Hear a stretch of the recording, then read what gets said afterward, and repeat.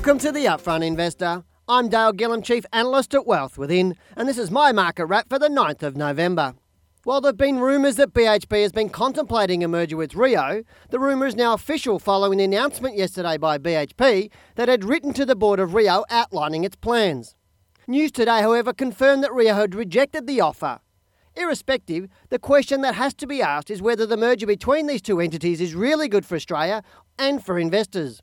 BHP is already the biggest mining company in the world, and a merger with Rio would decrease competition and in turn cause potential concerns for steel prices, not only for Asian steel producers, but the rest of the world. I also don't foresee any significant benefits for investors if the merger goes ahead.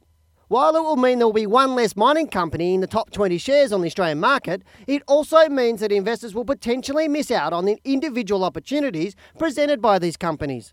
Let me explain. BHP has risen 860% since December 1998, while Rio has risen 532%. To the 31st of October 2007, BHP has risen 81.93% this year, while Rio has risen 47.85%. What this highlights is that if I invest in each of these companies separately, it is highly likely I'd make much more money than if I invested in a single entity. So what can we expect in the market? In the past month, I've stated that the market would display signs of volatility and unpredictability up until the 1st of November. And during these times, we could expect a number of false triggers. In my report on the 26th of October, I also stated that it was possible that the current fall may continue for another week to around the 1st of November, with the market falling to between 6,480 points and 6,300 points. However, what actually occurred is that the All Orders Index rose on the 26th of October and continued to rise until the 1st of November, achieving a new all-time high of 6,873 points.